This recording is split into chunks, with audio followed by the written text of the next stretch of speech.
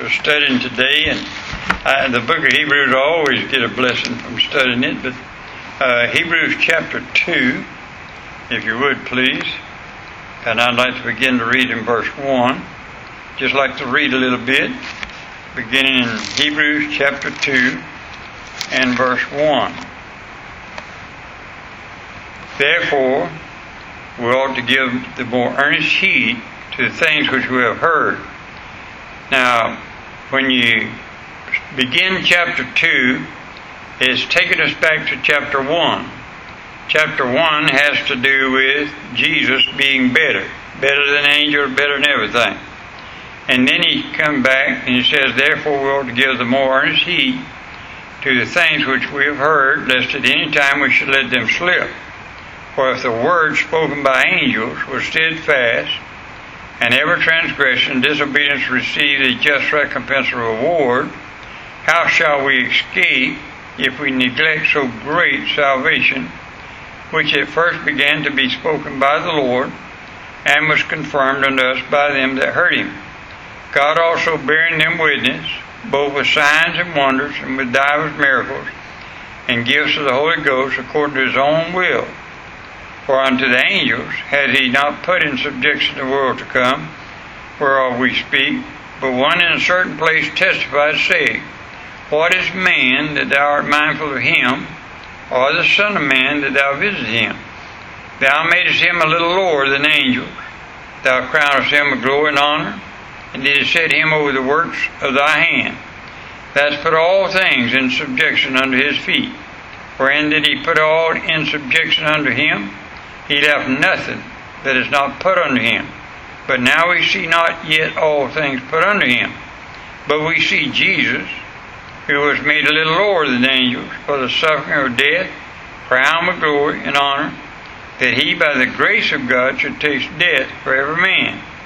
And it became him, for whom all are all things, and by whom are all things, in bringing many sons into glory, to make the captain of their salvation perfect through suffering. For both he that sanctifieth and they who are sanctified are all of one. For which cause he is not ashamed to call them brethren, saying, I will declare thy name unto my brethren. In the midst of the church will I sing praise unto thee. And again I will put my trust in him. And again, behold, I and the children which God has given me. For as much then as the children are partakers of flesh and blood, he also himself likewise took part of the same, that through death he might destroy him that has the power of death, that is, the devil, and deliver them who through fear of death were all their lifetime subject to bondage. For verily he took not on him the nature of angels, but he took on him the seed of Abraham. Wherefore in all things it behooved him to be made like unto his brethren, that he might be a merciful and faithful high priest in things pertaining to God, to make reconciliation for the sins of the people. For in that he himself has suffered, being tempted, he is able to succor them that are tempted. Father, we ask in Jesus' name that you'll let the Holy Spirit bless our hearts now through the reading of that and studying of thy word. In Jesus' name we pray. Amen. And if you'll notice, to better understand chapter 2, like I said in the beginning, you have to go back to chapter 1. And chapter 1 shows the glory of the only begotten Son, that is Jesus Christ, and the superiority of the Son over angels and all other creatures God has made. Then in chapter 2, Paul gives a solemn warning that anyone who neglects the salvation provided by the Son will face far more serious consequences than those who transgress the law given to the fathers by the prophets and through angels. Now, this salvation, that is, for whosoever will, not just to the Jews only, has been provided by the Son and proclaimed by those who have followed him, or the prophets, and by the Holy Spirit. Now, the book of Hebrews was not written just to declare Christian doctrine, or just to tell the lost how to be saved. The book of Romans is written more for that purpose. But the book of Hebrews is also written to strengthen the believer in faith and to build up the inner man. It to show that our victory over the uncertainty of this life is in the Son, the Lord Jesus, who conquered the world, the flesh, the devil, death, hell, and the grave. Jesus did that for us. And the Son, Jesus, perfectly satisfied the Father for sinners or whosoever will. Now, we must keep in mind who Hebrews is written to, though, when you're studying. These first readers of Hebrews were people who had believed in Judaism, their father's religion, until they believed the message that Jesus was the Messiah. Yet, these new believers were looking for a Messiah who would come to rule in righteousness and no more poverty, no more heartaches, no more tears, no more trials, no more sufferings. They were looking for their Messiah. They had forgotten Isaiah 53 that says the Son had to suffer and bleed and die on the cross, and Psalms 22 plainly states these facts. And before he could reign on David's throne, he had to bleed and die on the cross. They had forgotten that because in their own writings, in the book of Isaiah and the book of Psalms 22, tells them all about the sufferings of Jesus. Therefore, the cross of Calvary became a great stumbling block, a rock of offense. Now, you think about this. Here's a bunch of Hebrews that became believers in the Lord Jesus. They came out of Judaism, which was still going on at the time. And then, now they're believers, but they still wanted to go back to their father's religion. The cross of Calvary became a great stumbling block or a rock of offense to them. For instance, they cried out in John 12, verse 34. Listen to this. We have heard out of the law that Christ abideth forever. And how saith thou, the Son of Man must be lifted up or crucified? Who is this Son of Man? So he became a stumbling block to the Jews. Paul, through the Holy Spirit, knew that the only way the Jews would ever be convinced that Christ was their Messiah was for them to see Jesus as the Son of God, the very image of God's person. And that made him superior to Moses, superior to Elijah, superior to David, superior to angels. Paul used the Old Testament scriptures to prove that Christ is superior in every way. Superior in character, superior in glory, superior in works, superior in power, superior in sacrifice, superior in love. That's why chapter 2 starts off with the words, therefore. Now, because in these last days God has spoken to us by and through His Son, we ought to pay more attention to what He said. Why? Lest at any time we should let Him slip. Now here it is then. If a person disregards and neglects the word brought down from the Father by the Son, then that person's heart is soon hardened and soon claims its victim. Romans 3:23, for the wages of sin is death. Now what I want to get to tonight is verse 1 and verse 3. Watch it. Therefore we ought to give the more earnest heed to the things which we have heard, lest at any time we should let them slip. Now listen to me. That's both to the saved and the unsaved. Verse 3. How shall we escape if we neglect so great salvation, which at first began to be spoken by the Lord, and was confirmed unto us by them that heard Him? Now, if a person then, in verse 1 and 2, this warning is to people who hear the gospel, but will not receive it. This is the same that Jesus taught in Matthew 7 and verse 24 through 27. If you go back there and you study, He's talking about the soil and planting seed. And the rock is Jesus Christ. He is the rock upon which the New Testament church is built upon. He is the chief cornerstone cut out of the mountain without hands, and Daniel spoke of. Those who hear the word of God and obey what they hear are like the man who built his house upon a rock, and the rains came and washed it away, and could not wash it away. But those who hear the word of God, but refuse to believe the word of God, and accept what they hear, are like the man who built his house upon the sand, and the rain washed it away, and great was the fall thereof, the Bible says. Now, that's what Matthew 7, verse 24 through 27 said. Then we get back to Hebrews chapter 2, verse 1 and verse 3. It also has to do with Hebrews chapter 6, verses 4 through 6. In teaching, also, this is not a matter of once having salvation and then losing it, and that's where the Church of Christ, the Church of God, and those that teach you can lose your salvation get to.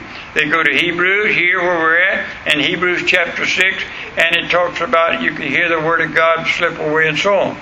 But this is a matter of hearing about salvation and rejecting it. Then who are you going to turn to for salvation? Here's what it's all about, the book of Hebrews. If you won't hear the Lord Jesus Christ, I don't care who you are, Jew or Gentile, if you won't hear the Lord Jesus Christ and Him as the Son of God, who are you going to turn to? A man can't save you. Religion can't save you. Nothing else can save you. And so now he's talking about those that hear about salvation, but rejecting it. Did you know it's better for a person never to hear the gospel than to hear the gospel and reject it? You know why? The Bible says there are degrees of punishment in hell. And I believe one of the greatest degrees of punishment in hell is those that reject by personal rejection of what they hear about the Lord Jesus. Now, John 12, verse 48. He that rejecteth me receiveth not my words, hath one that judgeth him. The word that I have spoken, the same shall judge him in the last day. Now these people Paul was writing to here in Hebrews were like many people today. To them, salvation by pure grace through simple faith, minus works, was just too easy and too simple. They preferred the demands of the law. They could not accept Jesus' invitation of Matthew chapter 11, verse 28 through 30. Listen to what Jesus said to the whole world. Come unto me, all ye that labor and heavy laden, and I will give you rest. Take my yoke upon you and learn of me, for I am weak and lowly in heart, and you shall find rest unto your soul, for my yoke is easy and my burden light. And people that hear the gospel, and I've dealt with many of them, that's too easy. Just believe on the Lord Jesus Christ. They want to do something. Now, today, many hear the Word of God with their ears, but do not accept Him in their hearts. They say they believe in Jesus, they profess, but they don't possess. They cannot believe it's that easy. Acts chapter 16, verse 31, believe on the Lord Jesus Christ, and thou shalt be saved in thy house. That's just that easy. And they can't believe it's just that easy. Now, the second application of verses 1 through 3 is to Christians also. Now I want you to turn with me to 1 Corinthians a minute. In 1 Corinthians chapter 9 and verse 24. Know ye not that they which run in the race run all, but one receiveth the prize, so run that ye may obtain. Hebrews chapter 12. Hebrews chapter 12. I want you to look at verse 1.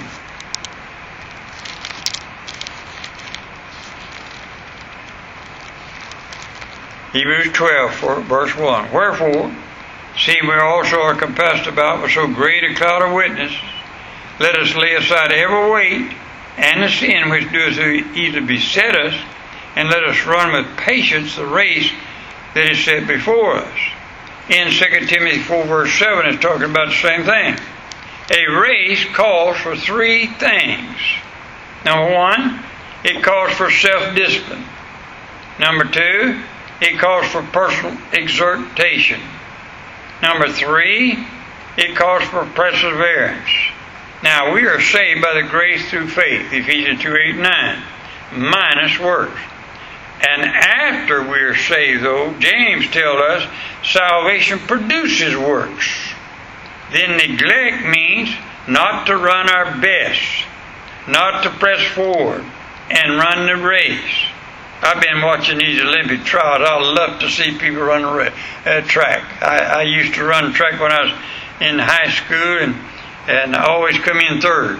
I don't know why third, but I watched some of them run they could run. And I was talking to a guy that ran a 100-yard dash in less than 10 seconds one time, and I said, I want to know something. What is your secret of running? He said, I never run to the finish line.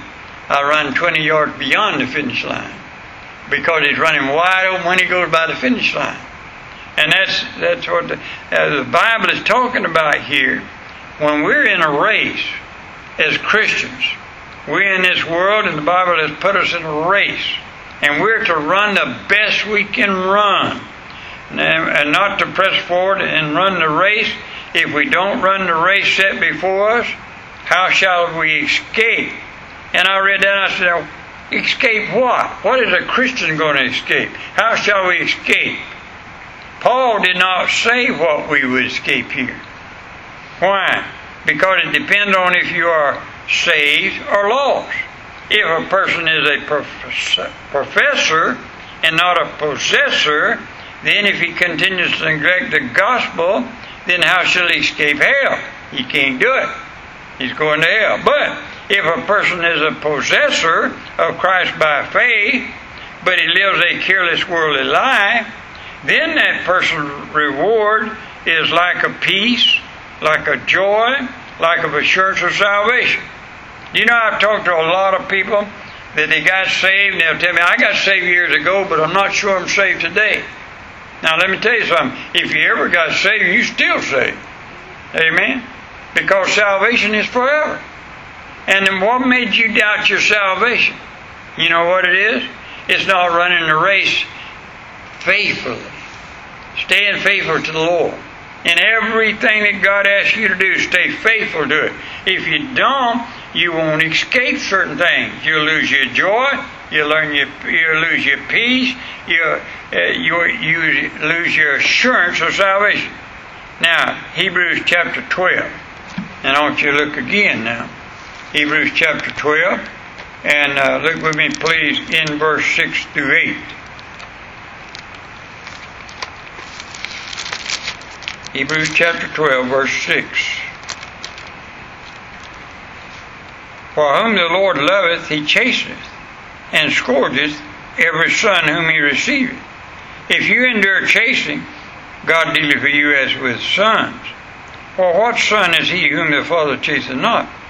But if you be without chastisement, whereof are all partakers, then are ye bastards and not sons. And he goes on to talk about our earthly father, how he disciplines his children. God is greater than our earthly fathers. He is sure disciplining his. Now, you're not going to neglect that then. If you neglect staying faithful to the Lord, you're going to suffer chastisement of the Lord. And that answers a lot of questions that people have asked me, why am I going through this? Why am I going through this hard time? And they're Christians. They believe in the Lord. And I ask one simple question. Have you been faithful to the Lord?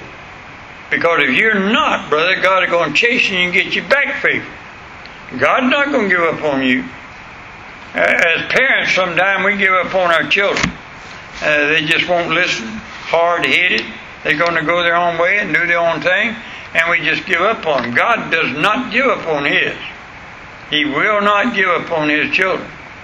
And if a person is saved, you listen to me, God's going to get you back, whatever it takes to get you back under Him. Amen? And so, this is what chapter 2 is all about. Now, my brother was one of those that, let's do what we want to and get a whipping, then won't last for a little while. I never was that kind. I mean, I don't like whippings. And my mama used to make me go cut my own peach tree limb to get a whipping with. And then one day I got my pocket knife and ringed it a few times and break up. I don't want to tell you all that, but I found out how to not get beat too bad. But I didn't like a whipping, and I still don't like nobody whip me today. Amen? And I especially don't want to be whipped by God. So the best thing you can do in this life is don't neglect the salvation that God has given you. But for goodness sake, those that hear neglect the Word of God and reject the Lord Jesus Christ, you can't neglect hell. Amen? It's just that simple. Heavenly Father, we're glad we're saved tonight. And the evidence of being a child of God. We can't get away with sin because you'll chasten us and bring us back. Bless us as your people tonight. In Jesus' name we pray. Amen. Thank you so much for being here.